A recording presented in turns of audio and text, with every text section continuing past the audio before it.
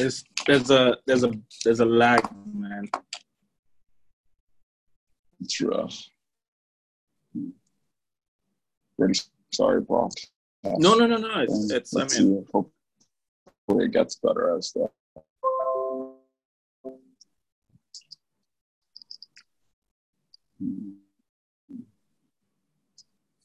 Yeah, this isn't gonna work. Okay, let me see. Okay, testing.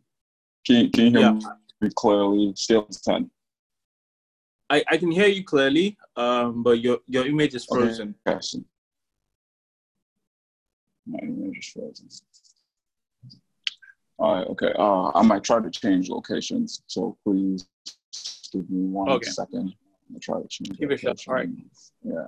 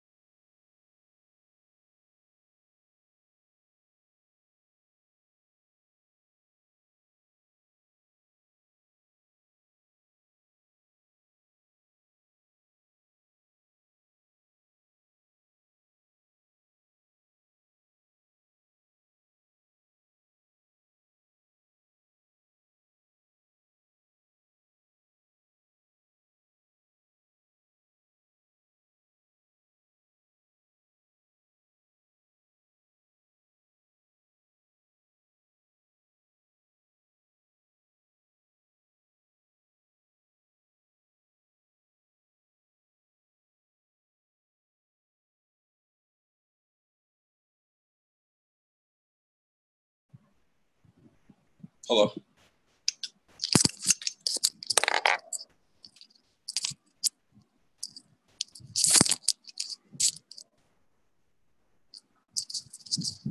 Yeah, hello. Arno? Hello. Yeah. Okay. Can you hear me? Yeah, I can hear you. Okay. Sorry about that. I think I had to move and maneuver, but I think I'm good now. I think the network is No better worries. here. Yeah. Okay. So I still can't see you. Oh, sorry. Yeah, no, it's fine. Yeah, all good. Okay. So yeah, I think the lag is gone. Yeah, much Okay. much better now. Way better. Scale of 1 to 10. On a scale of 1 to 10, how good is it? I think it's probably an 8 or a 9. Like 8 or 9. Okay. That's yeah. very, very durable. Yeah, Okay, or so, a 10, to be honest. It's pretty good. Okay. So might just have to did the whole 50 minutes I spent trying to get ready. Yeah. But I think we're good. No worries. And thank you. I see there's some people still logged in, so thank you to them. Oh, okay. Oh, yeah. Thanks.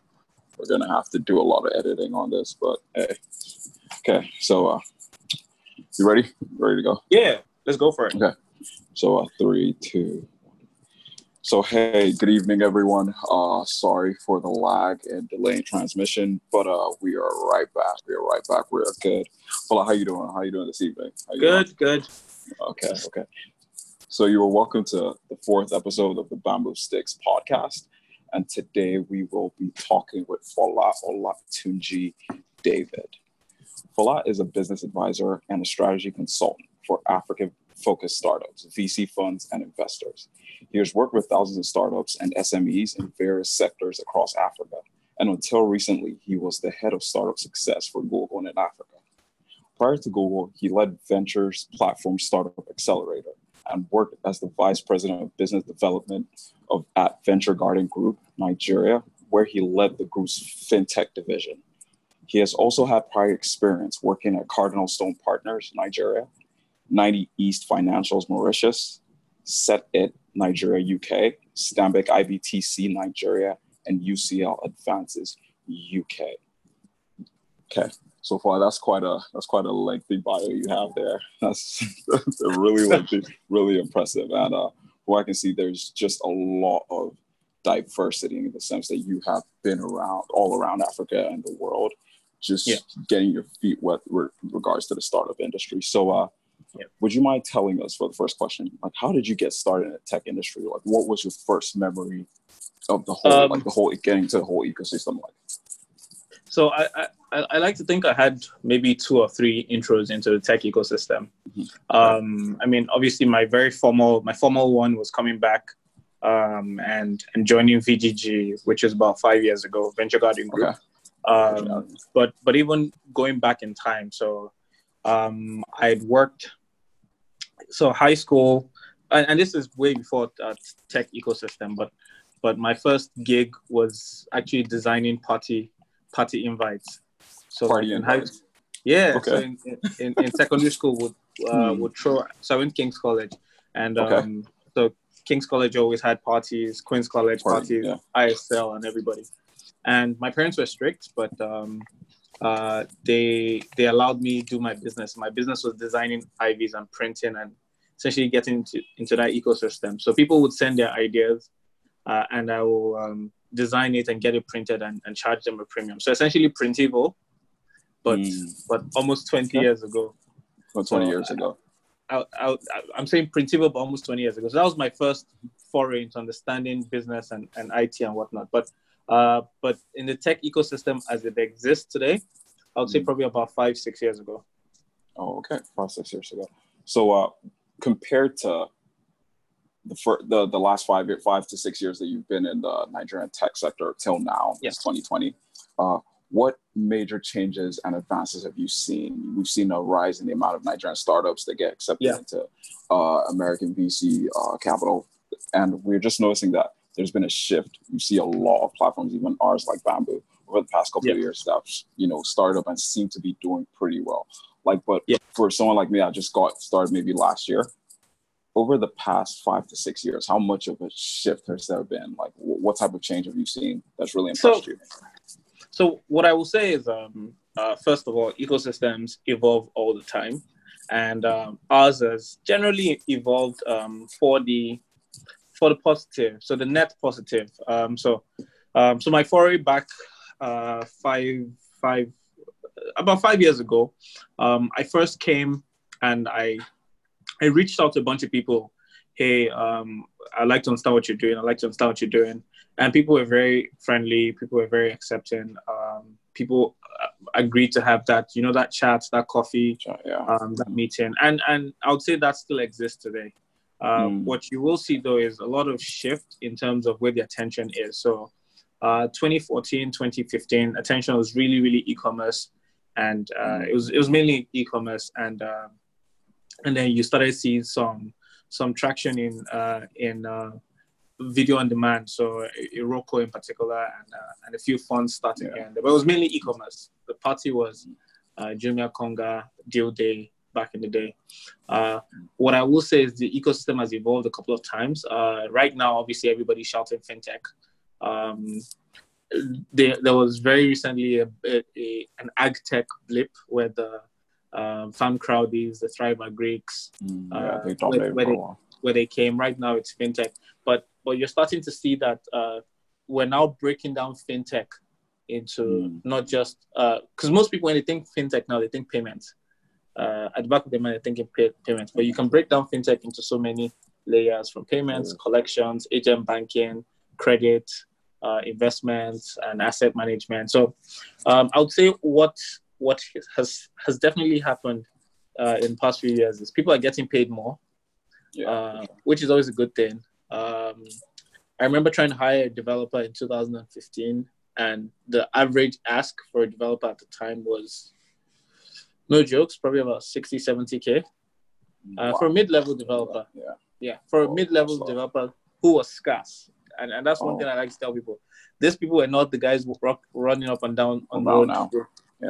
So right now, I mean, if you want to do that, you're probably looking at good 250, 300K for starters. That's where you start the conversation from.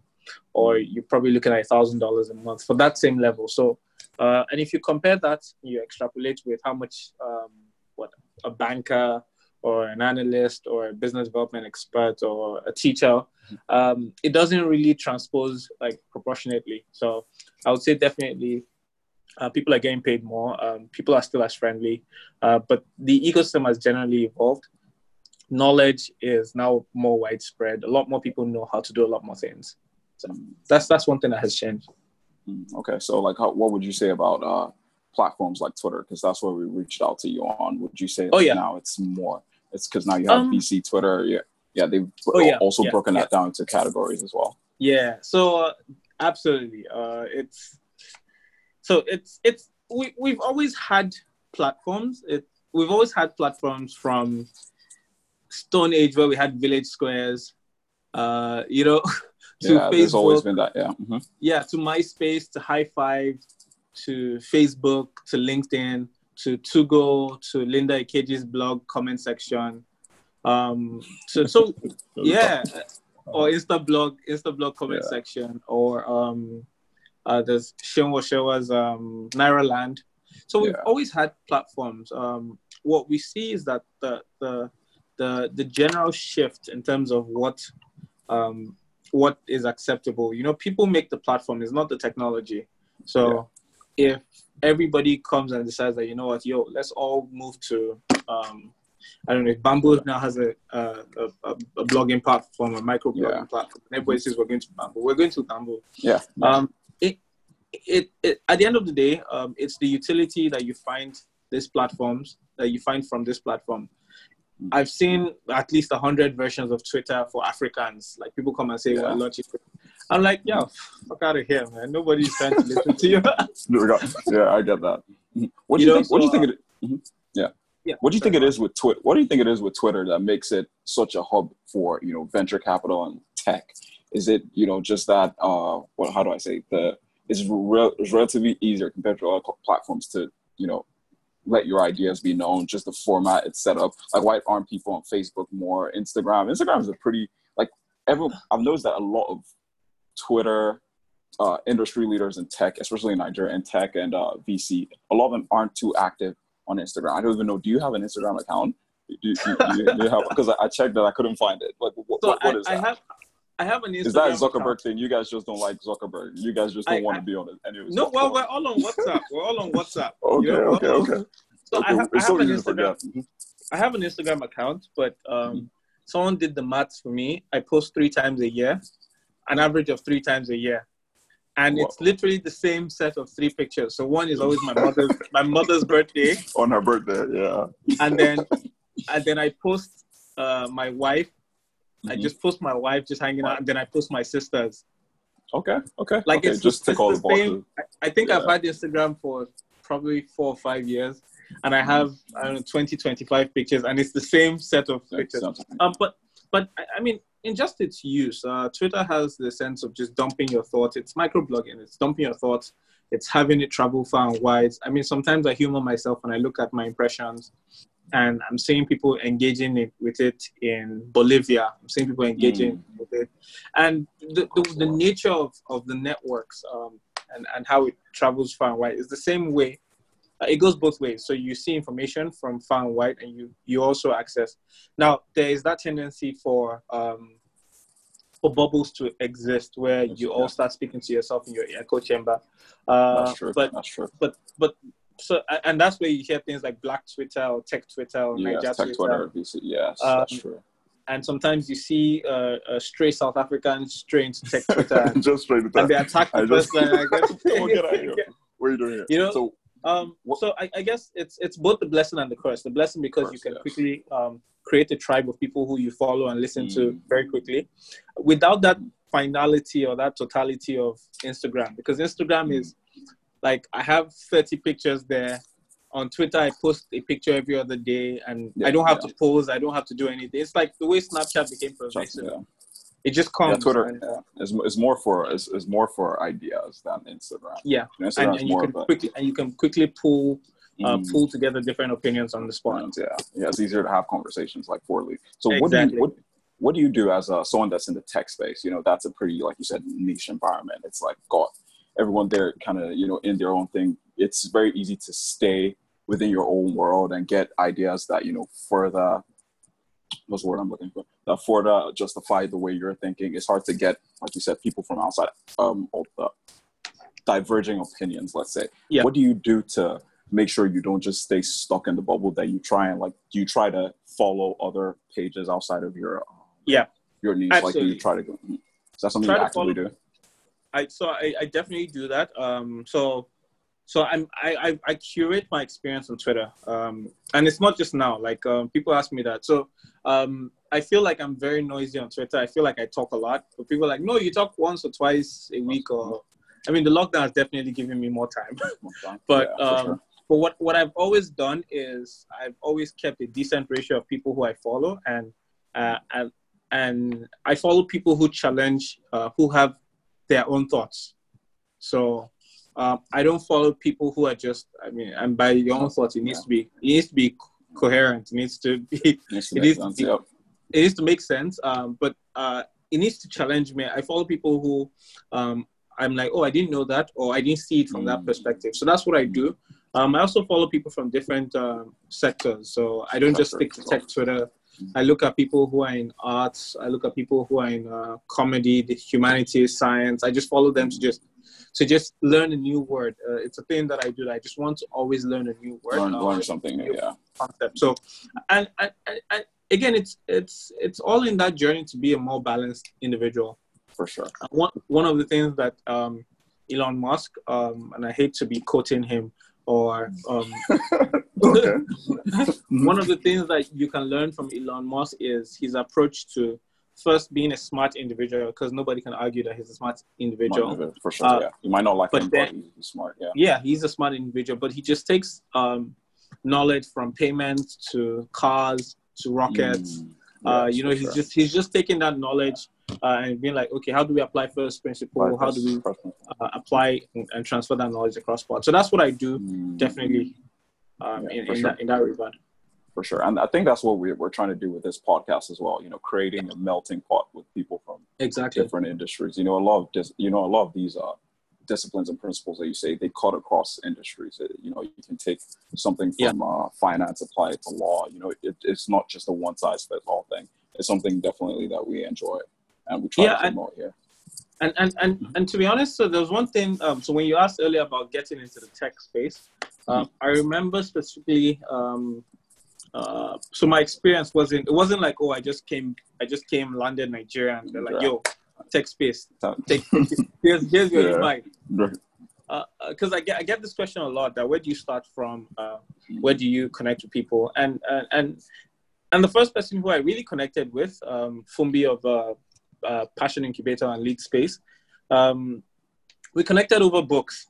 We literally connected over books. So you know how you like cold email or whatnot? We're connected on LinkedIn weirdly. I don't know how. But then we connected, and the only reason why we stuck around was books.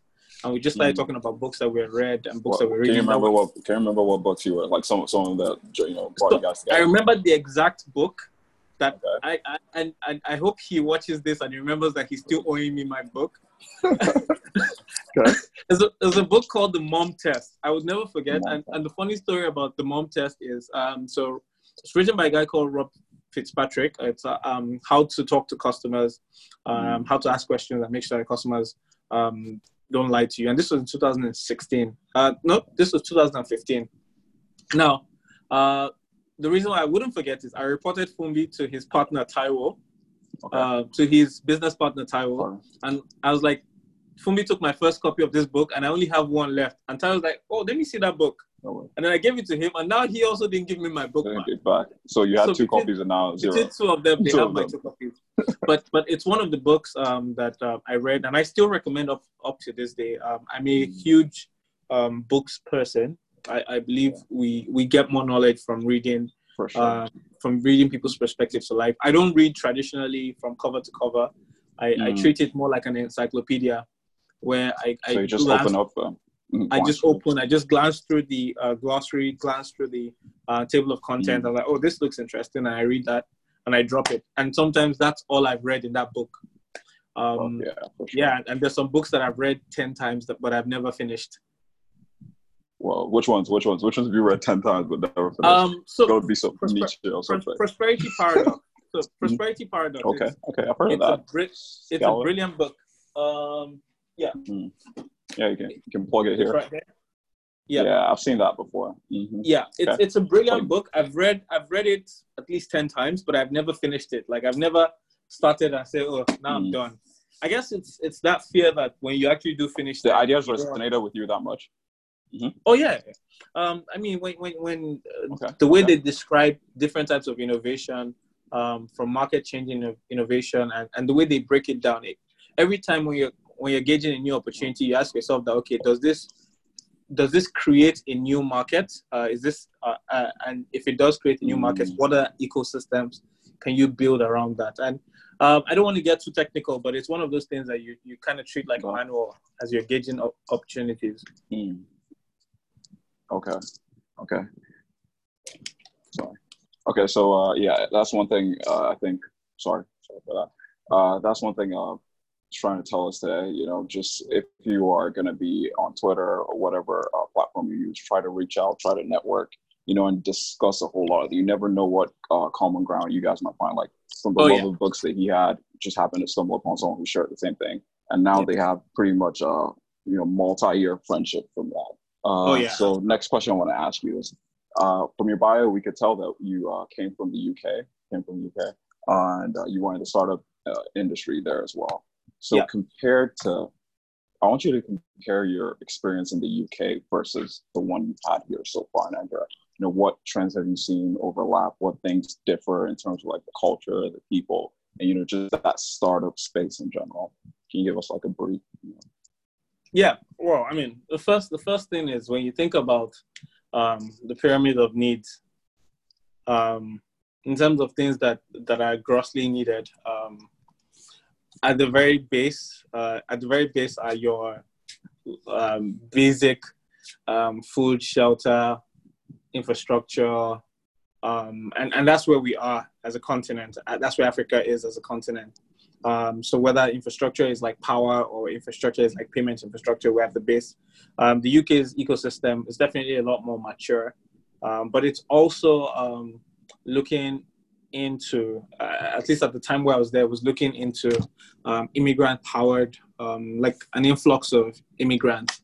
So how do we get more people to come work on our businesses? How do we get more talent inbound? While the African ecosystem has just been facing fundamentals, how do we get people to work quickly, ride-hailing? How do we deliver foods quickly? How do we just order and make sure that what you ordered is what you get? So in terms of maturity, the UK ecosystem was a lot more mature, is a lot more mature. London in particular is considered the fintech capital of the world, or was considered. I think it still is. And so at the time, a lot of the businesses I was seeing were focused on financial services, and they were serving the financial district. I also did run a university accelerator, and it's just interesting when you see the difference between university type businesses here and university type businesses in London. So there they were looking at fashion type startups. They're looking at AI type startups. They're looking at learning for children, and those are what they're solving. In Nigeria, you find startups that are looking at creating power alternative means of electricity. You find food delivery or sharing economy type. Okay, I give you my laptop today, you give me a mobile phone. Those type of things. So I will say that our pyramid of needs were at different phases, and so what the UK ecosystem was looking out for were totally different from what we've been looking out for. The other thing is, as welcoming as it was, the UK wasn't home, and it's just the truth. It's what it is. Ultimately, sometimes you just want to build for home. You just want to build for a problem that you truly, truly understand. And so building in Nigeria, building across Africa, it's a problem that resonates with you. It's a problem that you know somebody that personally has that problem. I consulted for TaskRabbit at some point while I was in the UK, and I was going to people's houses. I mean, just doing research, user research, and trying to understand. And for some of the things that I was seeing, I was like, this is a problem. This is what you're paying £20 an hour for. This, okay. But in Nigeria, I can almost relate to even things that are considered bottom of the pyramid, like agent banking. I can almost relate to the market woman. Relate to that on a personal level. Who can go to the bank. So it makes it very personal. So your conviction is sometimes stronger. Sorry. So your first foray into startups was in the UK, right? Was that the first time in the fintech startup industry?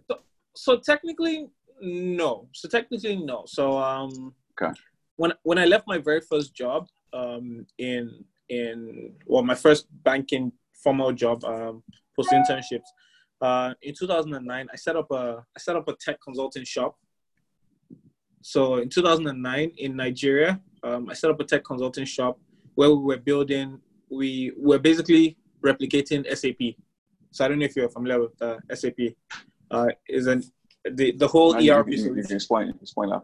So SAP is the most popular ERP solution. ERP is so SAP is the name of the company and the product, but they build ERPs, enterprise resource planning software. So think of softwares that have an intranet that big companies can use. So on one platform, the finance guys can post their receivables, their billables, everything. On the same platform, the CEO can see a dashboard. On the same platform, the sales guys can mark their customers. On the same platform, HR can manage employees and whatnot. So it's one big bundle. And at the time, SAP essentially was charging people a premium. We're talking millions of naira per year to use it. But small businesses needed this, but they couldn't access it. So what I was doing, but they didn't need everything. What you find is a small business with 3 people doesn't need the HR model. They don't need the supply chain model because they're doing their delivery themselves. So what I decided was I would look for the 3 most important models, and I'll build a version, and then I'll start selling it. So I did that for a bit. So that was my proper real foray in 2009. So that's actually Set IT on my profile. So I've always had that as a running company since 2009. Hello? Have I lost you? No, I'm still here. All right. Network is just on the spot. Okay, here we're back. Okay. So, yeah, you were talking about. So, what I wanted to ask is, when, as opposed to when you were in the UK and when you came back, those are pretty, like you said, they're pretty, like those are countries at different stages of their cycle. Nigeria is kind of dealing with more infrastructural problems, and the UK they're further along. Were there things you had to unlearn? Were there, were there, when you came back, were there changes that, okay, you kind of thought bringing back some things you learned from the UK coming back to Nigeria? Because I know that's a thing, a lot of tech startups and individuals, entrepreneurs face. It's, trying to bring some principles and some things you do in the UK, bringing them back to Nigeria. And a lot of times it doesn't seem to work out quite as well, just because of the difference in the culture and whatever. But were there any things that you had to force yourself to unlearn and, maybe take a step back and approach things pretty differently? How was that learning curve for you coming back to Nigeria? So, absolutely. There was a lot of things that I definitely had to change my mindset around. One thing for me is because immediately after university, I was back in Nigeria, my undergrad. I worked for a few years, went back for master's, worked for a few years. I came back, worked a few years. And I did that 3 times. So one of the things that happened for me is I never fully unplugged from Nigeria. So whether it was every summer that I was back here doing an internship, or always on the phone with business people, or just chasing opportunities around. So I never fully unplugged from Nigeria. So that cognitive disconnection that people have, I never really had that. But I will say that after spending extended periods out of the country, your expectations for people and the mindset that people had, it was a bit different. So especially from the UK. So a lot of people who you work with at the UK, because it's an international community, it is so international that everybody is there to hustle. I don't know if that makes any sense. So everybody, I got that. Everybody is there to hustle. So they're to make it. They're coming straight. They're coming correct to work every day because they are probably on a work visa or a student visa, and that they have a goal. So everybody's driven. Yeah, so unlike here, that is essentially home for a lot of people. So people have that safety net, which is a good thing. It's a good thing. Don't get me wrong. But just understanding that people's levels of motivation are different was me personally. That was one of the toughest things I had to understand. I was like, look, there's no time. Why you we need to get to this? And they're like, yeah, we chill, we do it. I'm like, chill. Yeah. So I guess that was one of the things that was very different for me that I had to adapt to.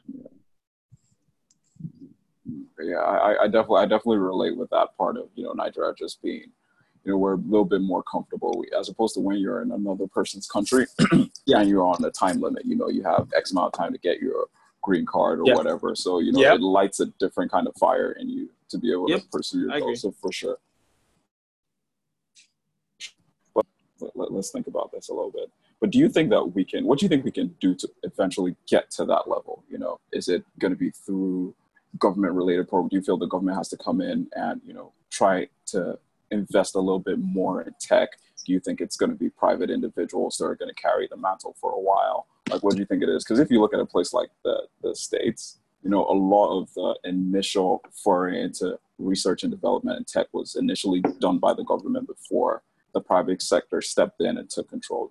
How do you feel? Do you think we are going to have to use that playbook, or do you feel like just because we are Nigeria, we are Africa, we're going to have to do something differently, compared to what they did? How do you feel we're going to, kickstart our entrepreneurial fire in terms of tech? So I mean, I love the government. I've worked for the government. I've worked with the government before, and I say this with every iota of love and respect for them. But innovation will happen in spite of the government. Innovation in Africa will happen in spite, but along with the government. So I don't necessarily think the government is going to be the one that are going to set up the right things that would spur. I do think that they'll create the right opportunities for entrepreneurs to find that sweet spot to create. What the government will always give is leverage and authenticity.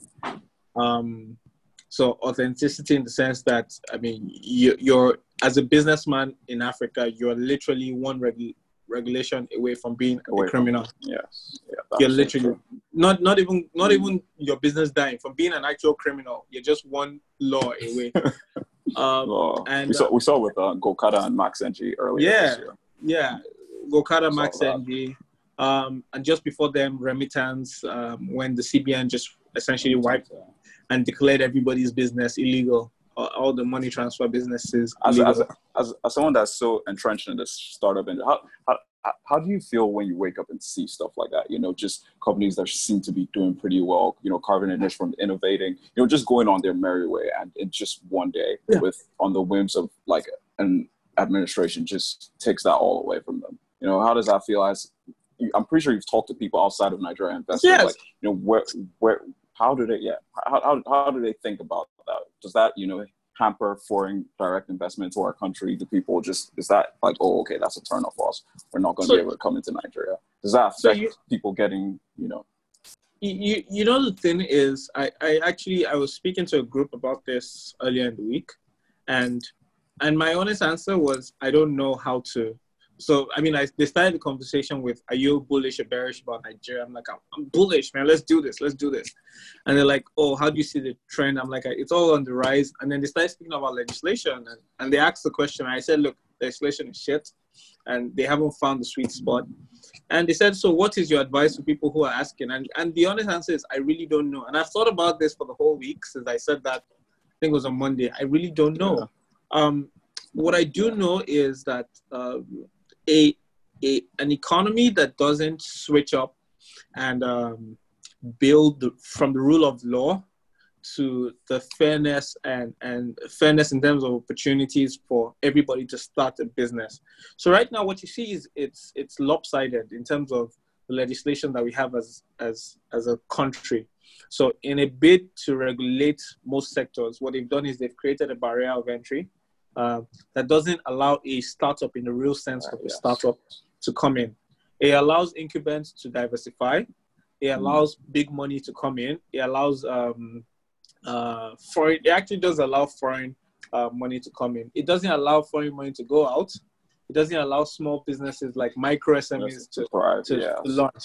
And if you don't have a strong legal system that can back the legislation, what you're going to do is, nobody's protected. And I don't know. Like, I'll be honest, I don't know. I wish I did. I wish I had some kill switch that I could always say that when the government is misbehaving, I'll be like, yeah. But sadly, I don't. The system I will say that has worked, and I used to be an unbeliever before. Well, I went down to Kigali a couple of times in the past few years. I've heard good things about Rwanda. Yeah, and I've seen heard really good things about it. And what I'll say is, if I were to break down what the fundamental difference is, in most parts of the continent, what the governments say is, hey, you're doing investment. They wait for you. You start doing investment when you're small. They're like, you're too small. Then when they see that you have hit, especially when that TechCrunch article has written your name, or that TechPoint article has written your name, then they come knocking your door and say, hey, you have contravened XYZ, and so we're going to shut you down. And that stifles innovation. But it happens in every low-trust environment. So Nigeria is doing business here is low trust. So the lines between a legitimate business and MMM are very blurred. So the government has to have those legislations in place. Otherwise, people keep getting scammed and nothing to protect them. But what I've seen happen in Rwanda is the government says, okay, while that idea is still forming in your head, while you still have soap on your head from being in the shower, come to us. Let's look at this, our laws together. Let's see if this thing makes sense, if you are creative.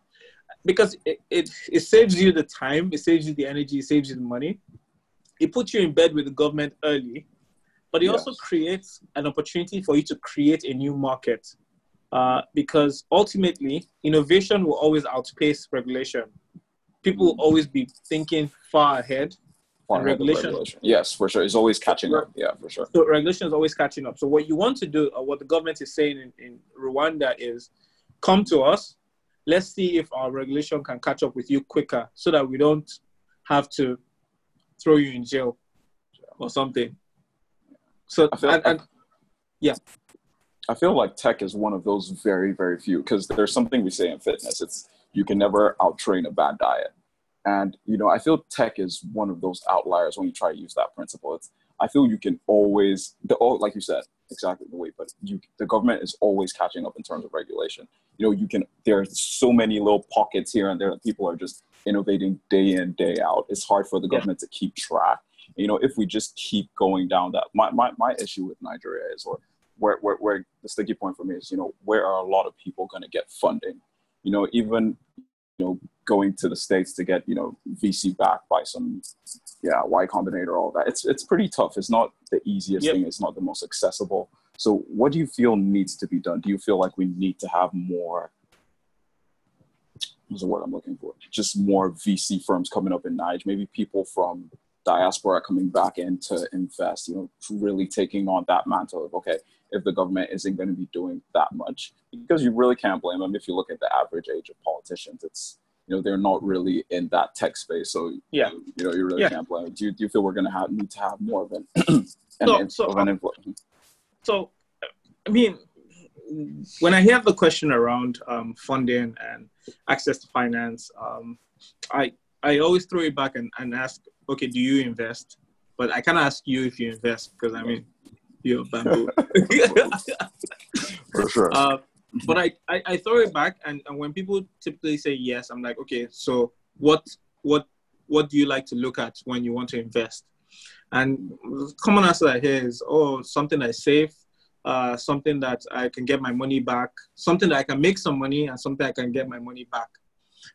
Actually, most times I don't hear something I can get my money back. All I hear is something that's safe and something that I can make money on.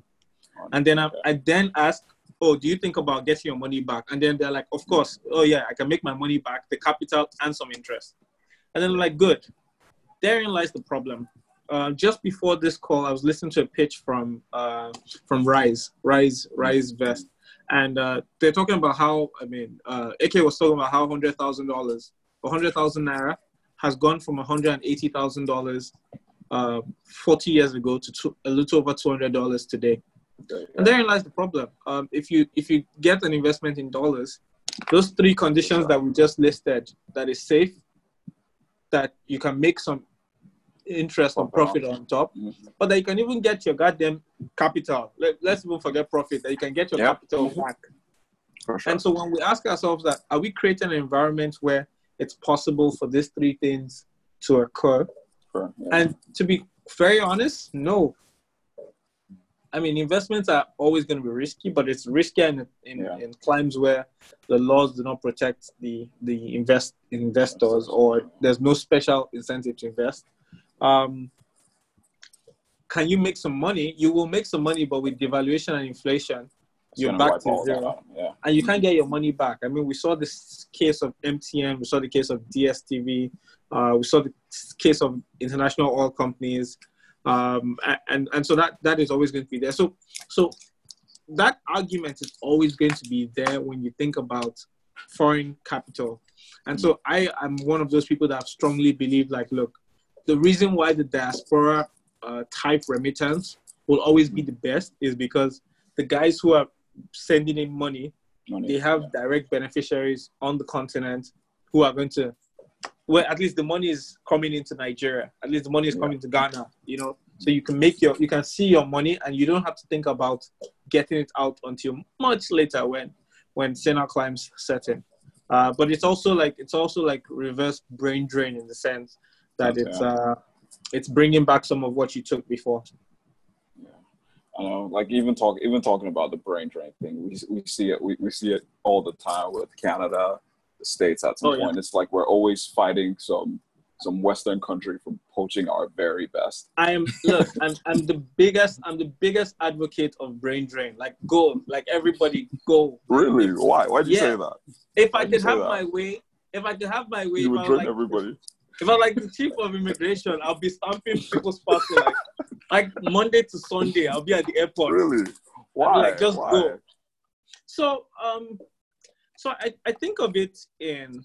And of course, when we say brain drain, we're talking legal. We're talking legal brain drain. I'm not talking stowaways and whatnot. I'm actually talking legal. Legal. Yeah. So now, if you're going away, it means that you're going to a place where your talent can be appreciated. You can develop better. Yes. And you can fundamentally make an earning for yourself in a way that, one, you live a better life, the people around you live a better life, and more importantly, it becomes aspirational for the people back home to either get to the level where you were, that, okay, an international company, or you could actually apply and they could take you in Canada. So it becomes aspirational that, okay, you know what, I just finished my university degree, but they said that for this Canada permanent residency, I need to have this, I need to have that, I need to have that. Okay, let me get all of that to be better. And so what tends to happen is, if you think about it as a pyramid, and I shared an article earlier in the year, we keep shouting Canada, Canada, Canada, Canada. But the whole of last year, it was 118,000 Nigerians that immigrated the whole of last year. I think that has to do more with them reducing the amount of people applying. No. Really? Okay. India and Pakistan still had almost 1 million each. Million people, yeah. China still had like almost 600,000 or 700,000 people. So people still apply, but when you think about it, in our circles, yes, people have left, but I'm saying like 180 million people are still roaming the streets of Nigeria. So there's still more people. But in every pyramid, if you break it down, 100,000 out of almost 200 million is less than 0 point something percent, and if we agree that that's the tip of the pyramid and everybody's trying to get to that level, so what tends to happen is that people are leveling up. People are leveling up. I get that. And then some of us that have gotten to that tip before and have actually left, 10 years down the line, we realize that, this is not my country, man. I'm out. Peace, I'm going back home. And then we bring that world-class expertise, we bring that world-class knowledge. And sometimes, if you're lucky, some money, and you come back to Nigeria and you try to influence your small circle. So that's my theory. That's why I'm all for brain drain. Like, go, brain take drain. it. Go get your money, man. And everybody deserves to get their coins. Yeah, coins. Yeah, for sure. So I get what you mean, like brain drain. Go. And I know some Asian countries did something similar, where the government did a thing where they sent them abroad, then they had to come back within a specific time frame and develop the country. But my fear is that you do see a lot of people return to Nigeria, but I don't think it's that many. I don't think there are that many people that actually come back later on. Like maybe 1 in 10 or 2 at the most that return back. A lot of them would rather still stay. Well, I get what you mean, though, for sure. Yeah. So a lot of people don't come back. Yes. Well, I like to see the data. What I know is that for people who emigrate as teenagers, like people who go for uni, typically what you see, for most of them, they come back. They go for uni, maybe work in the UK. In the UK, they come back. Yeah, in the UK they come back, and even in the US, a lot of people in my circle, they come back at some point. At some point later on, in the future, yes, for sure. And it might just be come back for a year, come back for 2 years, but that 1 year of knowledge, that 1 year of a better fire up your ass, like just knowing, okay, you know what, I need to do better. There's opportunities, or look, my guys are really suffering in Nigeria, so I need to do a lot in the US to make sure I'm not going back to Nigeria. Either way, I just look at it as a net positive. Okay, that's good. So, next question. I wanted to ask, with all your experience with regards to startups, you've probably seen a lot of good pitches, $1 million ideas, $1 million ideas. You've seen some bad ones. What are some key elements you seen and like highlighted from winning startups? You know, whether it's, you know, the culture that they exhibit, you know, the sector that they operate in. It could be anything. What are some key things that you look out for or that you've seen in the last couple of years with relation to successful startups in Nigeria? I would say the best startups, and this sounds like common sense, but the best startups are the ones that don't die. Okay. Low hanging fruit, seemingly low hanging fruit. You're like, what? Don't die? I'm like, yeah. but ultimately, die. like Shola from Paystack will tell you that when he did his YC interview, he literally the day before he had walked like almost 4 or 5 miles because he didn't have transport money. You didn't know that? I've never heard that story. Oh no, he was that level of broke. It was that level of broke before his YC interview. Basically, his ticket to go to YC was essentially some of the money he was raising. Like, look, I'm going to YC. Do you want to? YC. Okay. Do you want to invest? Yeah. And that's what they used as living costs to go to YC. Wow. And today we're all celebrating Paystack. A lot of other startups are. I said that because that's public knowledge. Like he says that often. Yeah, that's good. But if you want to leave this climb, think of startups like Airbnb, Francesca, and the guys. They literally had to pivot from selling hotel rooms to selling cereals. So Airbnb guys, literally. So that's one of the things. And we call it grit. We call it tenacity.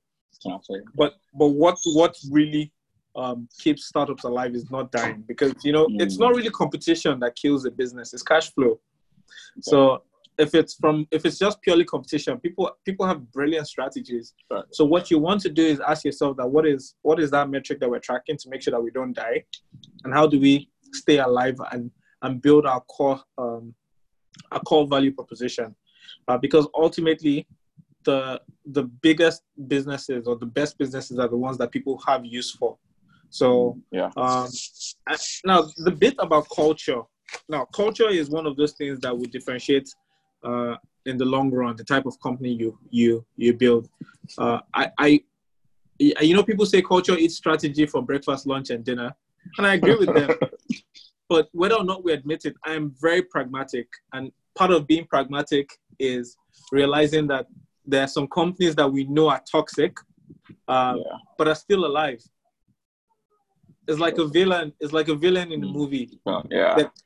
There are companies that have toxic cultures, but they're still alive. But they find a way to make it work. They find a way to make it work. And what you want to do is just not die. Now, when you then stay alive, you now ask yourself, what kind of company am I building? What kind of company culture? I've seen part of the privilege I've had is the privilege of being able to see startups and founders at their very early stages. So like the example I gave with Shola, with Andela, I saw them at the very early stages.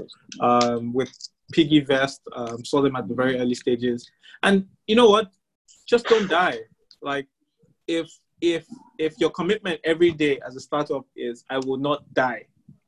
I will find a way. I will not just have sticky notes all over your wall. Yeah, I mean, it can just be one sticky note on one wall. Like, I will not die. Today we shall not die. We'll live another day. That just worked for you, because then you start to ask yourself every day, okay, how do I find a new way to extract value, or to create value so I can extract value from my customers? So that's it. Okay. So if I want to piggyback off of that, it seems like, find a way not to die, don't die. So a lot of startups, do you see a lot of startups, trying to do whatever it takes maybe to get some form of revenue wherever they can, seek some new funding? Don't. That's the problem. Okay. I don't. So Mark Essien says, and he says this very popularly, like, don't be stubborn until it's working. But I see the exact opposite. People misinterpret grit as just sticking to this, like just stick it and say, hey, I'm going in a way, narrow, just straight line focus. But insanity is doing the same thing and expecting a different result. That's pure insanity. So what I see is I see people who are doing the exact same thing, but when the startup says, you know what, I know the what, I know the why, the how can change. The how can change. So if you look at you guys want to empower people, you want to allow people to invest. If CBN comes tomorrow and says, you know what, you're not allowed to have some form of regulation. Yeah, exactly. Yeah, you guys can change decide, you know what, we're going to change our business model and whatnot. So, and that's what I would rather see. Like, I'd rather see people who are set in their way in terms of the mission, but the approach can change every time. But I see that, I see that differently. People just change the skin. They just change the language. But I'm like, you're doing the exact same Still thing. doing the same process. Okay. Yeah.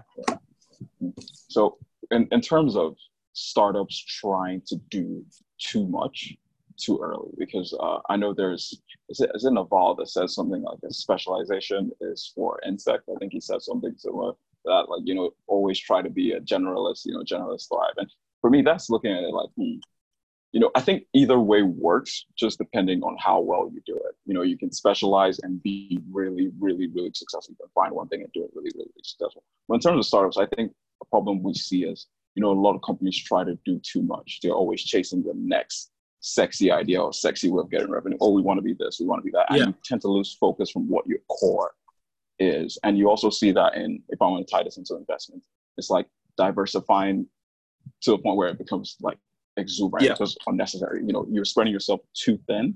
You don't have one true specialty. So for you, how do you preach against that? Is it even something that you agree with? You know, like just spread. You know, try and get. So I agree with you. In fact, I preach on the disciplined pursuit of one thing. So and I call it the curse of being smart. You know, you're so smart that you feel like, you know what, fuck this. I can be an artist today. I can be a medical doctor tomorrow. For sure. I think I have. Yeah, we all have a little bit of that. Like we all have it. And the life skill is being able to say, you know what, I will do it, but I'll do it one after the other, and I will do it when I've been able to. That's so hard. That's really hard to do. Tell yourself that, okay, you know, I need to focus on one thing. You know, I don't know if. So when I first started working at Bamboo, you know, there was this, you know, I would write some things and they would edit my work, you know, they would trim it, you know, cutting the fat off. And, you know, it was really hard to let that go. I was like, you know, that was such a good line. Why are you cutting that off? And until later on, you start to see the principle pan out. And, you know, there's beauty in like simplicity and focus, you know, as opposed to, you know, doing too many things, as trying to say too much. And, with startups, like, I don't know, for you over the years, it's something that you try to preach to, you know, mentees or students, like, you know, try to stay focused, you know. Is that something you try to? So it is. It's exactly that. So what I do is I ask myself, how do you balance it out? Because sometime last year we're talking about when a startup comes from outside Nigeria, we tell them, oh, you should expand. You should take over the world. But when they come from Nigeria, we tell them, are you sure you just don't want to? You know, just focus. You gotta focus. Mm-hmm. But it's about striking the balance and the way you evaluate opportunities. So I did a non-traditional thing of actually studying entrepreneurship at some point, and part of the way you access opportunities, we call them leaps, is you ask yourself, what competence have I built in this sector that allows this opportunity to be my opportunity? So in other words, there's the 2x2 metrics of new product, new markets, new product, old market, you know, product versus market basically. And so when you ask yourself that, if I'm going to a new product in my existing market, have I built the trust that can allow the customers trust me because I've built a product that they like, and so if I'm offering them a new product, they would like it? Or do I want to commit suicide by going to a new product for a new market? And so, and that's how I ask every startup to assess every opportunity, because for each quadrants that you're falling into, whether it's new product or new market or old product or old market, there's a distinct set of skills that you need and a distinct strategy that you need to take. So that's what I tell startups. When I generally, as a rule, any human being that asks me anything, I tell them write it down. So when they start to write it down, helps them flesh out their you help them flesh it out and answer the question. Because right now, I mean, I'm hearing Bitcoin is moving, blockchain is moving, you're hearing AI is moving, you're hearing oil is moving. A lot of things are moving. Everything is moving, at the same time. Yeah. So, and I feel that's a lot to do with that's a lot to do with the uncertain times that we're in. Everyone is looking for the next best thing. There's this flight to tech, flight to AI, flight to Bitcoin. These seemingly game changers. And for me, it's kind of weird because I feel like there's like we said earlier, there are a lot of bubbles going on, with regards to tech. You saw, I don't know, I'm not calling it a bubble or whatever, but you saw a company like Zoom that at some point this year was valued more than the top 5 biggest airline companies in America. When you see things like that, obviously, like Zoom's a startup, we're both happy that it's doing well. But do you fear that, there might be, because I feel like that would accelerate their process. Like last year, they were still like a really good company, but this year they're forced to take on the mantle of being the world's, communication provider. Largest. How do you feel about that? Organic growth as opposed to, this just steroid-infused COVID-19 thing that everyone pumping into Zoom. You see that a lot with startups. Just that. It's funny because I read just before we started one of my WhatsApp group. They're like, who led the digital transformation of the company? CEO, CTO, or COVID? So like COVID was the one that had the tick. For sure. It was COVID that led the digital transformation. So I totally agree with you. I feel like there's a lot of market adjusting that always will happen. I personally am very wary of stocks, not just because in 2008 and 2009, 90% of my worth was wiped off. And I haven't forgiven the stock market. You haven't forgiven it yet? Oh, God. I haven't. I've been investing in alternative ways since then. That's good. You're still staying invested, though. You don't have to be just in stocks. Oh, yeah, no. My goal is to go in much earlier because I know that the people who went in earlier prior to 2008 and 2009 still made their money. So that's the goal, and that's why we invest in startups so that when an M&A happens or an IPO happens, we can all smile to the holy bank. But what I would say is there's definitely a bubble in terms of valuation, and it's not just for Zoom and the guys who are enjoying a temporary surge, and the market will adjust. Now, what will happen is definitely it would not adjust to pre-COVID times as long as the company doesn't shit the pants. It wouldn't adjust to pre-COVID times. So the net there'll be positives. But they're, like you rightfully said, they're big company expectations that startups have to take up. And this happens all the time. I mean, we saw it all the time. We're seeing it with Zoom now, but it happened with Facebook. It happened overnight from a small social networking site to all of a sudden this big communications giant that now needs to acquire everybody and connect the whole world. We saw it with Google when they IPO'd. They went from a small search engine that was just indexing data to more than 200 products and companies and whatnot. So it's just a coming of age that happens over time, and we're sitting smack in the middle of Zoom and other people's emergence. Do you feel like this because you said it was overvalued? What if COVID ends up extending? Like, obviously we do not want that. Maybe it extends to the end of next year. Do you feel like as human beings we will see that permanent shift to a work from home, culture, as opposed to maybe there will be a 50% drop in people? How do you feel about that? Like human nature? No. If they try, I have my poster here. I have my placard. I'm going to picket this country that we're not working from home. We're tired. Really? Why? You don't work for home advocate. You're not. I see people interact. Yeah. So I think humans are designed to interact at some point. But also, if you look at historical data, so I had to study pandemics recently, and I was looking at. Yes. Yeah, I'm saying I had to study. I spoke about pandemic very recently. So if you look at the closest one, there's been a few that we don't even talk about. Yep. 1957, in 1967, the pandemics, but the most popular one is the Spanish flu. 1918, 1919. And life was affected for about a year and a half. But after a year and a half, essentially people went back to business. And that's what's going to happen here too. People are going to be like, you know what? Yeah, I'd rather die of pandemic than die of hunger. Or rather die of pandemic than die of isolation and whatnot. And we're starting to see it. People are starting to draw up infographics and showing that malaria kills more people, or hunger, or war, or whatever. Herd immunity is a thing, and it's starting to grow. But also, it's a race against time to find suppressants. So even if they don't find the cure or the vaccine, there are suppressants that people are finding that minimize the impact. So I do think there'll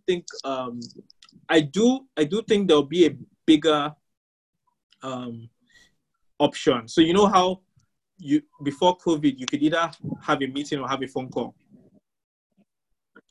Before COVID you could either have an actual meeting or say, you know what, let's have a phone call, or very few people will say, you know, let's have Skype. What I do think is that in-person meetings will reduce market share.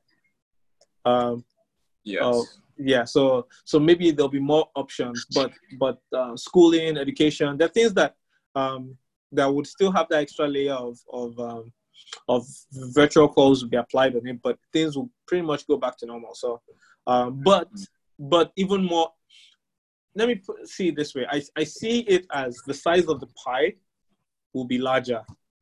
So there'll be an increase. Right now, it's probably 10% in-person meetings. Right now, during COVID, probably 10% in person and 90% virtual. Maybe before COVID, it was the other way around, 90% and 10% virtual. What will happen is it will shrink to probably 15% virtual and 85% in person in about a year or two. But the number of meetings will increase. So, for example, I do some business with China right now. I import stuff from China.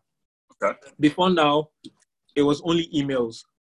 But I've had a video call with my Chinese guys. Video call a couple of guys. Okay. Yeah, I've had a video call. But before now, it wasn't even an option. We didn't even consider doing a video call.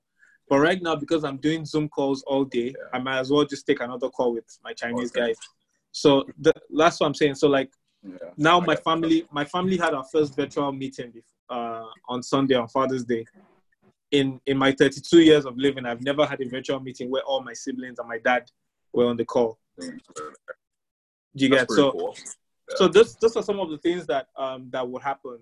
I don't think life will change. I do think that there'll be more opportunities and that pie will increase. Yeah, for sure. Okay, so let's still staying on the COVID topic. You know, like we just talked about Zoom and like virtual meetings in person. Are there some other industries that you feel as a result of the pandemic they are going to change? Maybe not necessarily forever, but we're going to see a very, very big shift in the way business is conducted. Talk about e-commerce and the like. You know, betting. Absolutely. I definitely do think that I do think that the pandemic is a net positive for Africa. And when I say that, I sound like a psychopath when I say it that way. I'm just I get what you mean, but I'm gonna let you explain it. Yeah. You're in this shit. I get what you mean. For sure. I get what you mean. I mean, I don't know how we're going to edit this to not make me sound like a psychopath, but maybe you take one word. I'll speak slowly so you can take one word and cut it out. I mean, you look at the average age of the continent. If you look at our death toll, I was looking at the numbers yesterday. We've tested, we have 220-something thousand, 23,000 cases and 500 deaths. That's less than so about 2.5% death toll. It's doing madness outside Africa. It's doing the number. Why do you think that is? Why do you think that is? Why do you think it seems like? So you feel it's lack of testing, or like what is it? You feel we just have stronger immune systems? There's the lack of testing, definitely, but if people are dying, people are dying. So like, you know, when there was a surge in Kano, so people were shouting that people are dying in Kano. Like they're like, yo, you're saying there's no COVID, but people are dying. Yeah, but people are dying in Kano. Yeah. So when they came back and they say, oh yeah, that thing in Kano was Corona, like everyone was like, duh, we all saw it. if it was Lagos, if people started dropping dead in Lagos, then we know that people are dying in Lagos, and then we're adding it. So I might fault the test numbers, but the dying numbers, the death numbers is what I pay attention to, the mortality rate. And it's just because you can't, so death is binary. You're either dead or not. Testing, you can be arguing, did you have malaria, did you have COVID? But, and so on one hand, I think it has to do with the average age of the population. So when you look at the countries that were hit the most, and even in the US, the parts of the US that hit the most, they are predominantly older people. Spain, and Italy, it's very, older. Europe is a very old continent, and then Spain, Italy are places where people go to retire and die. So it's hard. It's harder there. You look at that, and also as much as we say it, but that first wave, we were able to curtail the first wave because we locked down. Mm-hmm. Yes. Now this second wave, we're all on our own. But all in all, because people have been partying and jollification. And if you look at the Spanish flu, it was the second wave that hit Africa. It was actually the second wave. In the first wave, nowhere, nothing. And I mean, I don't mean to be an angel of doom, but South Africa was really hit in the first one. But the original question you asked was sectors that will change. Sectors that will change the most, yes. So yeah, I do think that a lot of e-commerce operations will be revived. For most people, they have bought a new item online. For most people, they have bought food online. Yes. They have done something, even if it's delivery of fruits, even if it's they've done something that they wouldn't have done before now. And so I think that would give a new lease of life to those sectors. But more importantly, they've been able to, now the startups on their own side have been able to build trust. So part of the reason why e-commerce died or was on life support for the longest time is because people will rather order on Amazon than order on Jumia. Yes. Yeah, for sure. And it's not a case of they don't trust, they don't want to put their card online. Because Amazon, you are paying your complete money. Jumia, they're even giving you the option to do cash on delivery. But you're like, no, I'll wait. I'll wait for it to come from Amazon. But the reason is, it's multifaceted. There's the trust component, there's the return and refund component, but it's also just the companies have to sit up. I mean, my flatmates 2 or 3 years ago tried to order from Jumia. The thing took like 3 weeks, and they ordered like 4 things. Took 2 weeks, and everything was coming one by one. And he was like, "Did I not order? I literally, it's the same basket." Like the thing. So those type of things. But because people are being forced to order online, e-commerce businesses are sitting up. Logistics is sitting up. Logistics as well. So you're seeing a lot of, although we can't say now, government can wake up and ban everybody. That's true. But there are a lot of logistics companies that are sitting up. So I think ultimately, and healthcare, which is one that is very passionate, I'm very passionate about. You're passionate about it. We're seeing new ways of reducing the cost of healthcare. So yes, that's true. People like Helium Health, Wella Health, Doctora, these are guys who are building solutions that are essentially saying, you know what, the cost of setting up a primary healthcare center in this place would have been $100,000, but with a $200 laptop and a $10 webcam, we can set up a virtual conferencing place, blah, blah, blah. And we only treat serious cases. So for light cases, you treat it here. Serious cases, then you have to go to the center. That way we don't have to set up. So those type of things are showing us that there are new ways. And perhaps one unspoken, and I don't have data for this yet, but information, the ability to actually just settle down and to see the information that people have in front of them. So think about places like the US now with the whole Black Lives Matter movement. The reason people were able to come out en masse and protest across all 50 states of the US is because people were already sitting at home before. Yes, that definitely played a huge. They were just anxious from just staying at home all that exactly. time. So, and it's the same thing. If you look at Nigeria, we're starting to take the sexual harassment, the Me Too movement. We're starting to take government accountability. Yes, the government is still taking us for idiots in terms of chopping money and all of that. But we're starting to take things seriously, things that we probably wouldn't have done. So it's not asking ourselves as a tech startup, how can you apply the fact that people are interested in reading right now? People are interested in information on how to, and that's where a startup like Stairs Business. Stairs Business. Oh, okay, I know them. They're taking they're leveraging that information vertical where they're able to say, you know what, we'll take all the information that is available, we'll compress it, and we'll give juicy bits so that people can learn more. So those are just some sectors that I think we're seeing an uptick post lockdown. For sure.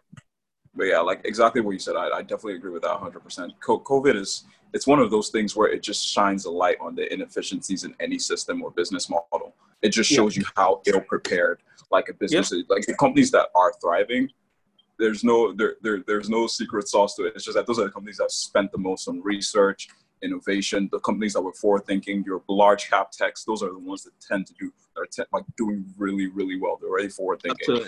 Even in e-commerce, there were already companies that were shifting. And it's something that we discussed here a lot with the GoCada and the Max.ng thing. It turned out to be a blessing in disguise for them because the government forced them to pivot before COVID forced them to pivot. So, when it did come along, they were really, really ready for it. So yeah, that's pretty good.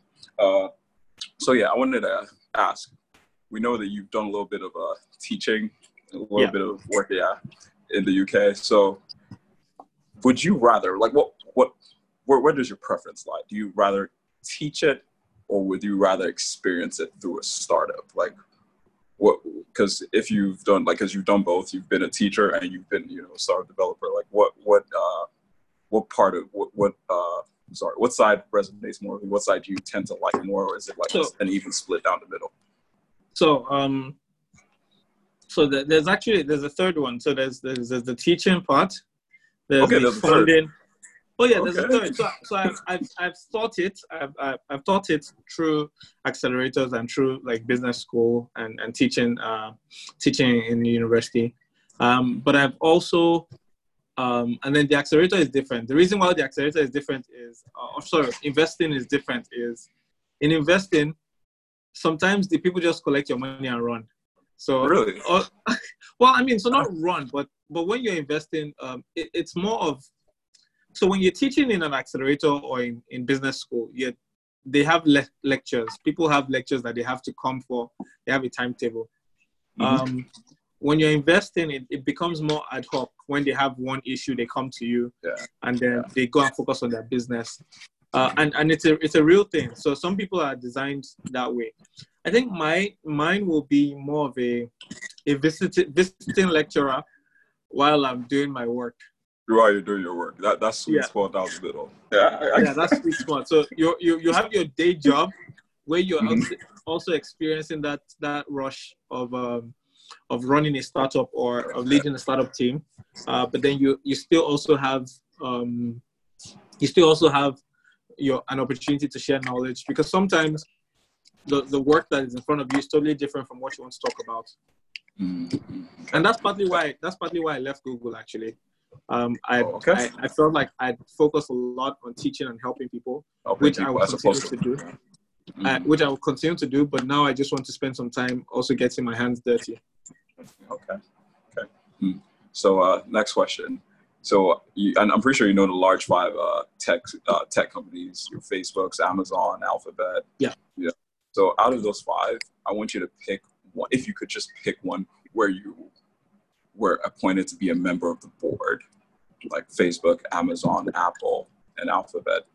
You have to just pick one, become a member of the board. I want to know what you would change in one of those companies and why. So, well, I mean, I'm ex-Google, so typically I'm supposed to just say Google. Just go back. I'm supposed to say Alphabet. But as I'll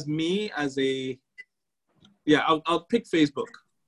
I'll pick Facebook. I'll pick Facebook because they've managed to be the homepage of the internet for more for more people than others. So for millennials, Instagram. For older people, well, for a certain demographic, Facebook, and WhatsApp has become a tool of communication. So I'll pick them, and I would focus on monetization.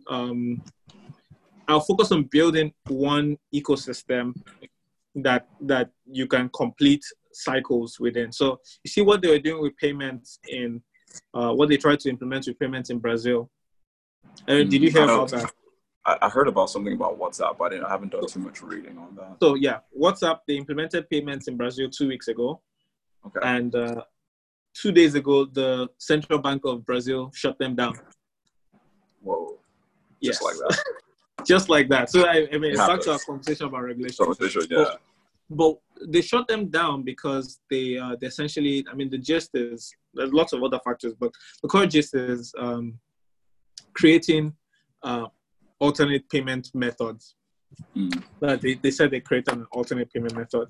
But what they want to do, what I would do if I were invested in one of their boards and had the ability to, is to focus on creating somewhat super apps, kind of like what OPA was trying to do, what the Gojeks of this world have done, what the Grabs have done, where you have a Facebook ecosystem where you can watch a movie, you can buy a ticket, you can pay your bills, you can order just food. vertically, very vertically, clear integrations across many verticals. That's what I would do. And I'll focus on emerging markets. That's what I would do if I would get.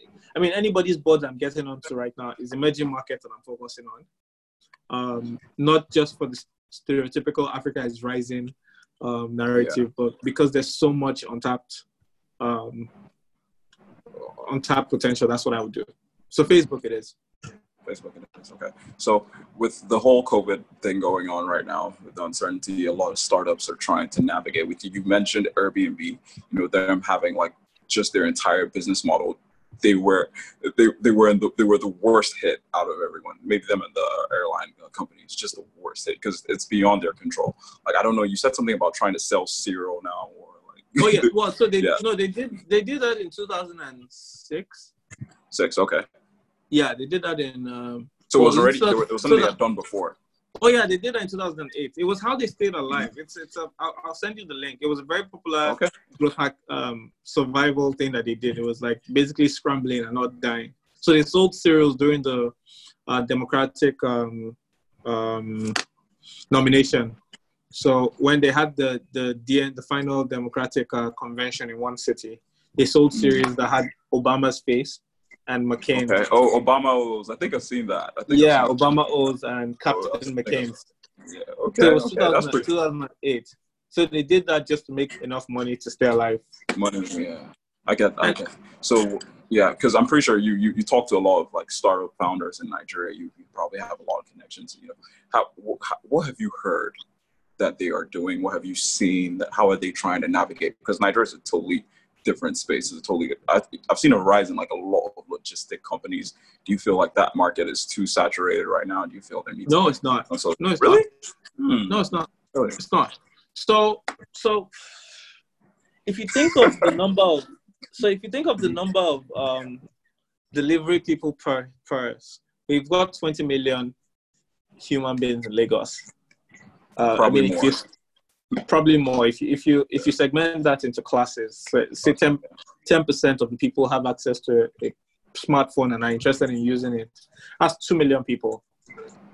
If there are 200 logistics companies with an average fleet of 10, that's 2,000 bikes serving, or 2,000 delivery options serving 2 million people.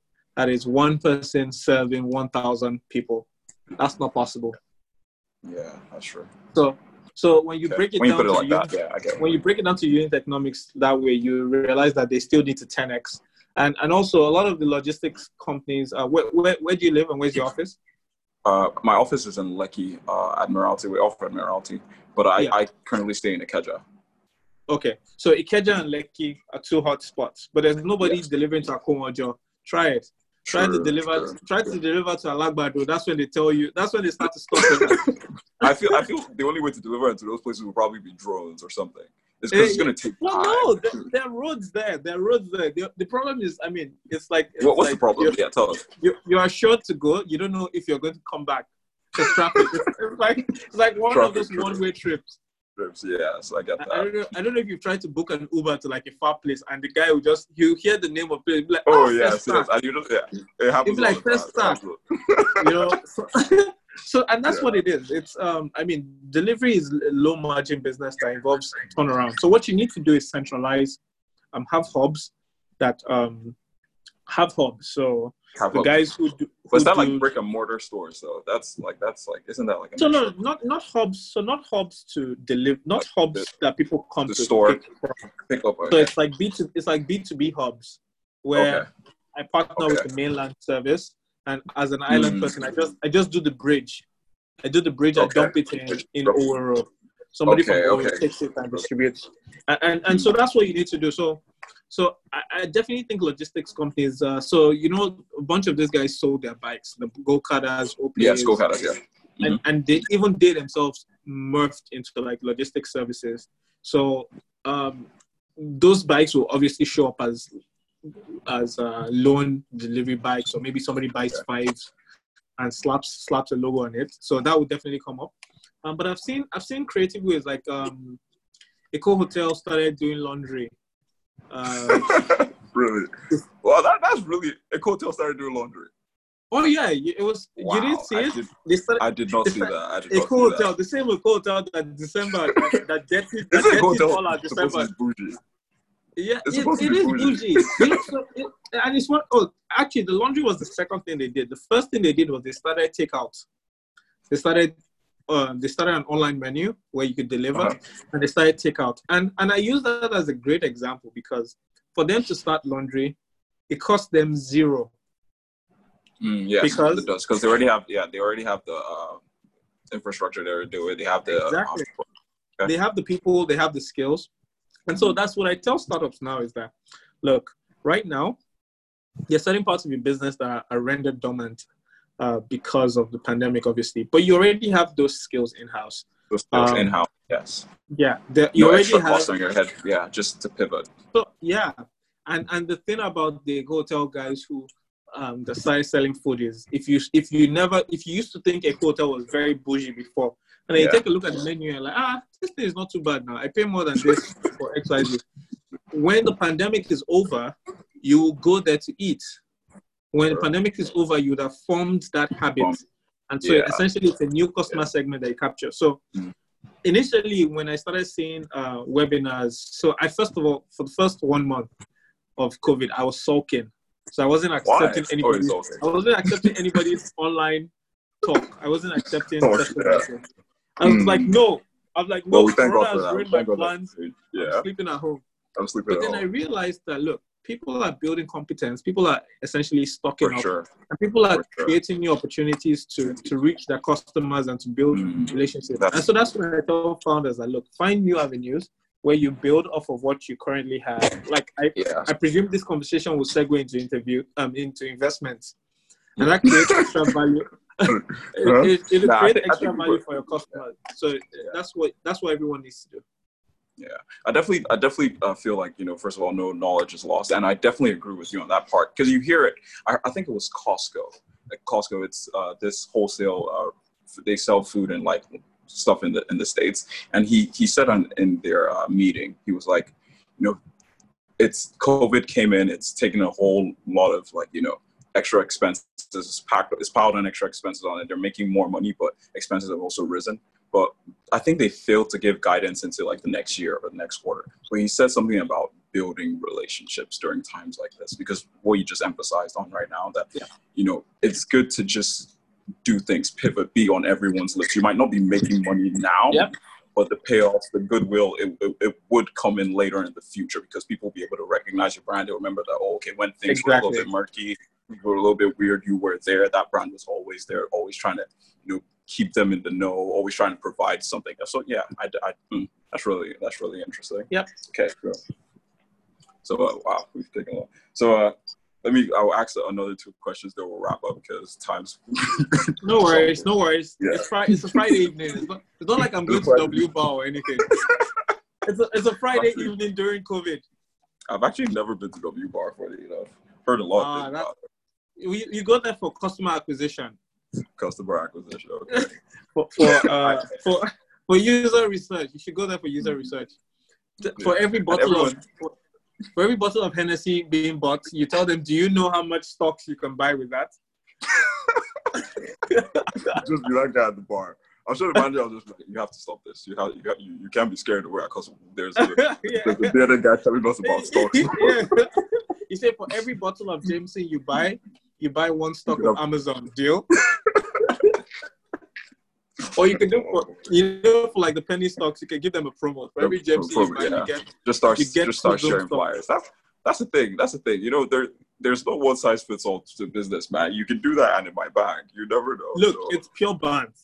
I tell people like the weirdest partnership. You don't see them coming. So like just imagine now. I mean I don't know what the stock market is saying now, but if you do trade in some random stock, you partner with like a Chicken Republic or somewhere that people order food from a lot, and you do a promo where for every plate of food that you buy, you get 100 naira worth of stocks. You know, and what it does is it allows. Pardon? No, I said I need to be taking notes. Yeah, what it does is it allows the type of people that will sign up. They'll do it for bands, but they'll sign up, and then the type of person that understands it enough that is interested to say, okay, let me register and follow up. Yeah. They'll put their BVN, they'll do all of that, and then even if you don't convert them now, at some point in the future, when you're sending them information and all of that. And the cost of acquisition for the brand, it'll be banned. So for a Chicken Republic, they'll be like, okay, it doesn't cost us anything. You pay for the flyer, right? You say, yeah, I'll pay for the flyer. Yeah. And every order that they put is just a slip that they can change. And it doesn't also have to be food. I just say food because food is very pervasive and everybody does it. But it's one of those acquisition strategies that could only work during a pandemic, because if it wasn't a pandemic, not enough people are ordering food and whatnot. Yeah, so I think they're gonna have to start this class like pandemic economics or pandemic finance after this, because it's so, because I can't remember who it was. I said no one has the answers. Everyone is just learning on the fly, and the only way you can actually become successful is by actually going out there and trying and seeing what works. Because no one was alive in 1918. We didn't have phones. We didn't have this level of technology. Yeah. So you know, whatever works for you, you need to stick by that. But I really enjoyed, you know, just the way you've, you know, brought up like out of the box ideas when it comes to like navigating with startups and all of that. You know, we definitely need to have a more in-depth conversation. I feel like talking to you, I could go 5+ hours just picking your brain about all of that. But we need to wrap up. So I'm going to ask two more questions. Okay. So which investors or investing styles have taught you the most lessons? It could be people you met like when you came back to Nigeria. It could be people you admire over the internet. You know, just you can even drop book recommendations, blogs that you feel like, because I know there are a lot of people trying to get into the startup industry in Nigeria, and you know, there's a lot of terrible advice out there. But I also feel like, especially on Twitter, like when I go into VC Twitter, I started following like, because I handle social media for Bamboo, I started following Victor Semota, started following like, you know, Mark Essien. You know, you're like, oh wow, if you sit on Twitter for long enough, there are people that actually have sense that you actually learn a lot from. And there's also the flip side. The people who just talking out their asses. Exactly. So you know, you need to know who to follow. So you know what, you can give me your who to follow list. I'm a 21-year-old. I'm trying to get into the startup space in Nigeria. Who are, it could be 5 to 10 or just 3. Who do I need to follow in that space? Well, you definitely, if you're 21, you definitely need to follow Lil Nas X. Lil Nas is funny. So let me see, if you want to break into tech Twitter in Nigeria, definitely Victor Semota is on everybody's list. I'll say Mark Essien is on everyone's list also. Jason Njoku is on everyone's list. Kola I know is on everyone's list. Odun Eweni, Piggy Vest co-founder. Okay. Eloho. She's the MD of Endeavor. Never. She's also great. Thinking of accounts that I follow. Falal Latitude is also another name I'll throw out there. Just well, I know you're not going to mention yourself. I've heard. It's just right now there's Premier League football going on, so there's Premier League. Yeah. so my account, I'm a Chelsea fan. Chelsea fan. Okay, congratulations. My account has taken over. Yeah, thank you. Yeah, so I think those are some of the accounts. Those are 7 accounts off the top of my head. Mo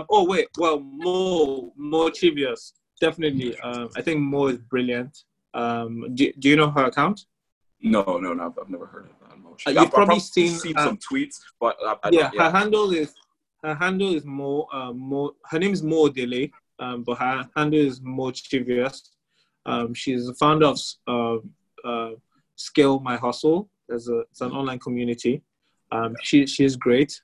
And it's part of what I was telling you earlier about a lot of, I like to see opinions from different standpoints. So I also like a different industry and different experiences. I like accounts like Affion Williams, Afi Superstar, sorry. Her account is really good. I like the thoughts, the thoughtfulness in her account. I don't agree. So even everybody who I've mentioned, I don't always agree with everything they say, but it allows you to think. And I would say so that's 10 accounts that I've mentioned now. But it always allows you to think like, okay, you know what is this guy saying? So like sometimes Mark Essen just drops something and you're like, what did this guy smoke this morning? But after like 3 days of thinking about it, be like, okay, I can see how that makes sense. Yeah. Essentially, that's what you want to do. You want to follow accounts that challenge your thought process. That challenge you.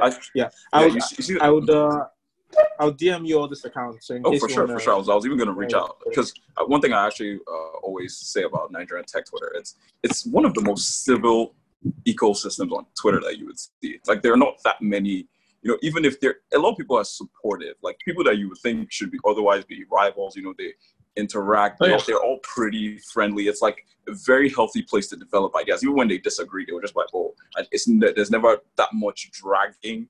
Like people from the industry don't really drag each other as opposed to like other industries in Nigeria. So it's definitely one I've been like really enjoying over the past couple of months.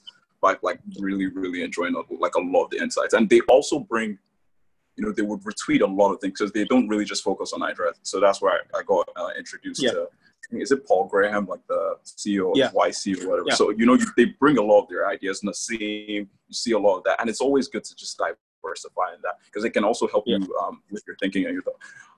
So I also wanted to ask, I read an article, I think it was yesterday or 2 days ago, where they talked about, just a lot of focus seems to be on software and tech. And that's where a lot of venture capital investments are flowing into, the healthcare system, transport, like infrastructure, sanitation. They aren't really receiving as much funding. And that's why we're seeing like a lot of countries struggling to deal with COVID. Because, with the amount of technology we have, we have like self-driving cars. You would think that we should be able to produce, ventilators. We should be better equipped to tackle these issues, and I can't remember who the name of this investor is. I know they deal with a lot of, social justice startups. They go outside the tech mold.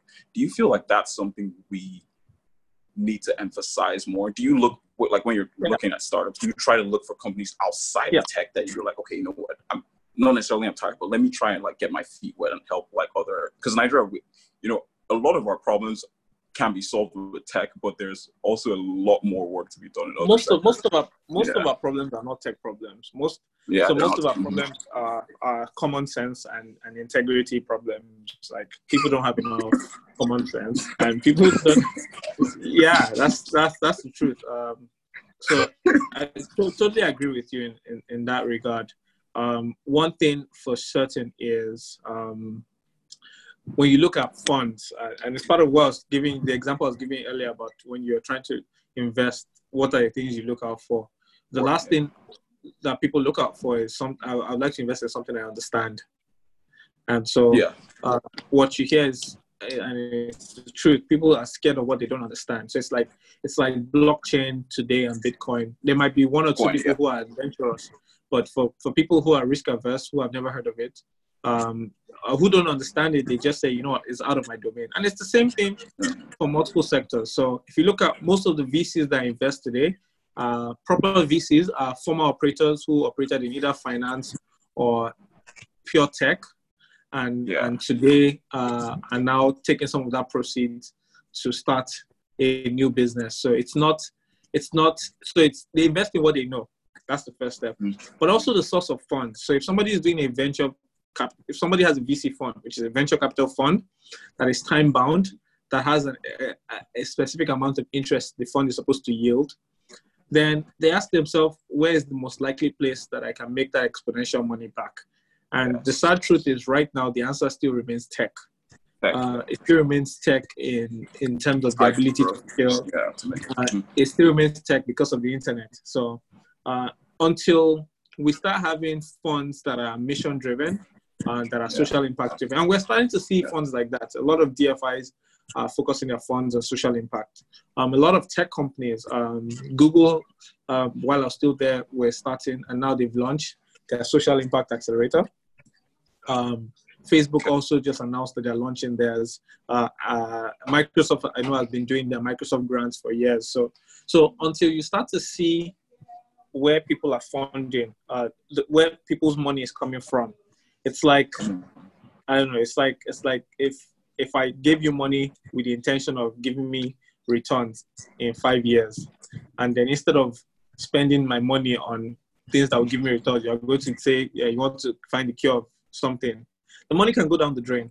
But if the money was like a philanthropic fund, or if it was a fund for social good, or if it was CSR, and so that's what we need to say. We need to get to a point where our economy matures to the point that there are specific funds that are focused on other sectors, or there are funds that are longer term. So again, because most VC funds are 5-year or 7-year or at the most 10-year funds, what it means is that after 5 years, they expect you to have turned around money. If you're doing an infrastructural project, if you're doing healthcare, in 5 years is not long enough to turn around. So those are just some challenges that you see. I was speaking about blockchain earlier. That's one sector that I don't know enough about. That it pains me. Do you even care? Do you try to? Oh, I do. So let me put it this way. I take pride. It's one of my proudest moments in my career.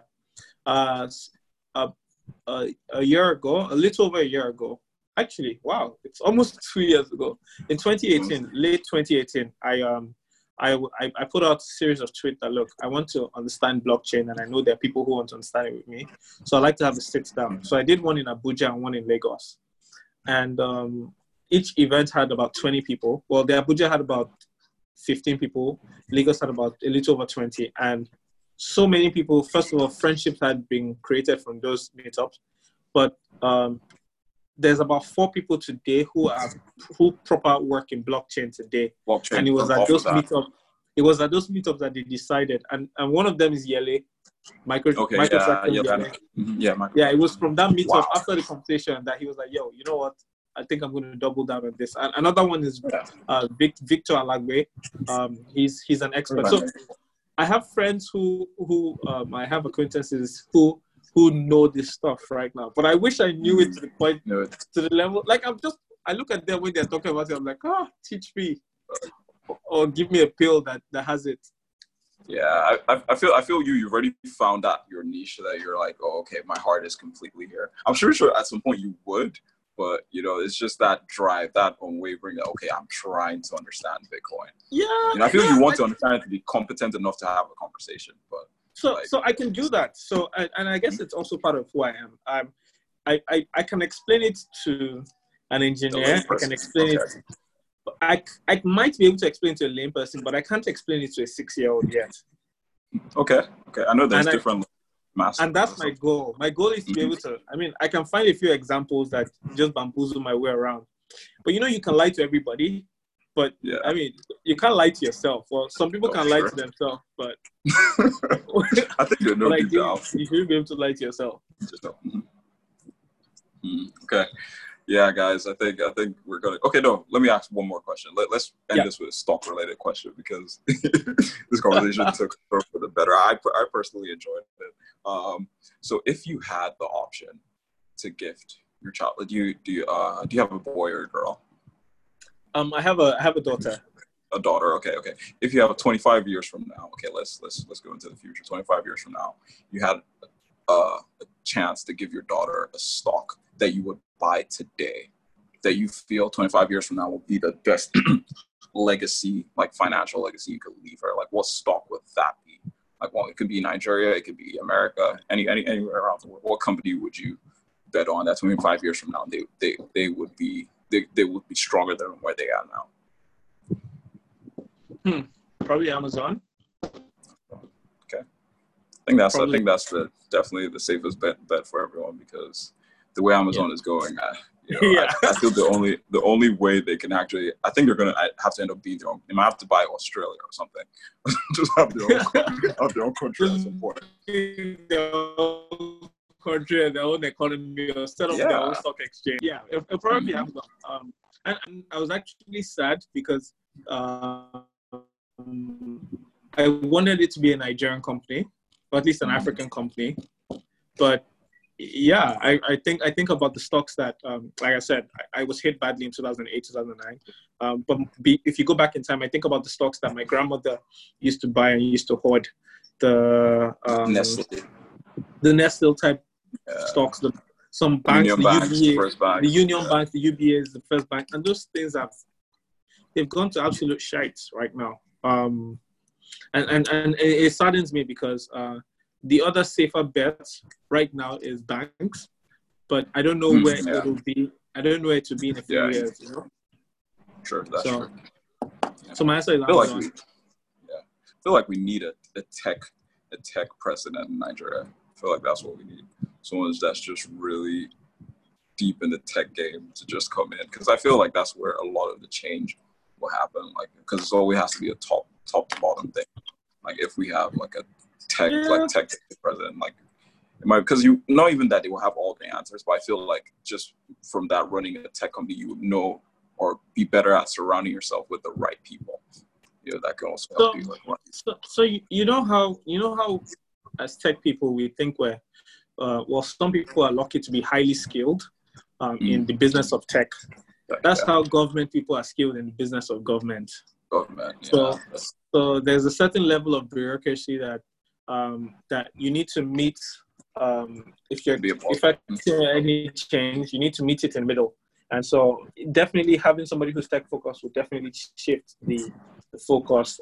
But it needs to be at all levels. It needs to be from local government to the government, to the governors, to the ministers, to the president. But I agree with you. I agree with you on that line of thinking. Yeah. Well, guys, we've come to the end of this conversation. Thanks for everyone that's sticking by us. I think we've had over an hour. Yeah, we've almost had 2 hours. I know. It's almost 2 hours. It's almost 2 hours. Wow. It's almost... Yeah, but thanks everyone for sticking with us. This was very exciting. I hope you learned just as much as I did. And we'll like to thank you so much. Thank you for sticking by. You were really a good sport. Like 2 hours. Wow. Thanks. But My pleasure. Thanks for having me on. Yeah, for sure. Hopefully we get to do this some other time, because there's so many other topics we didn't really get to talk on with the network and everything.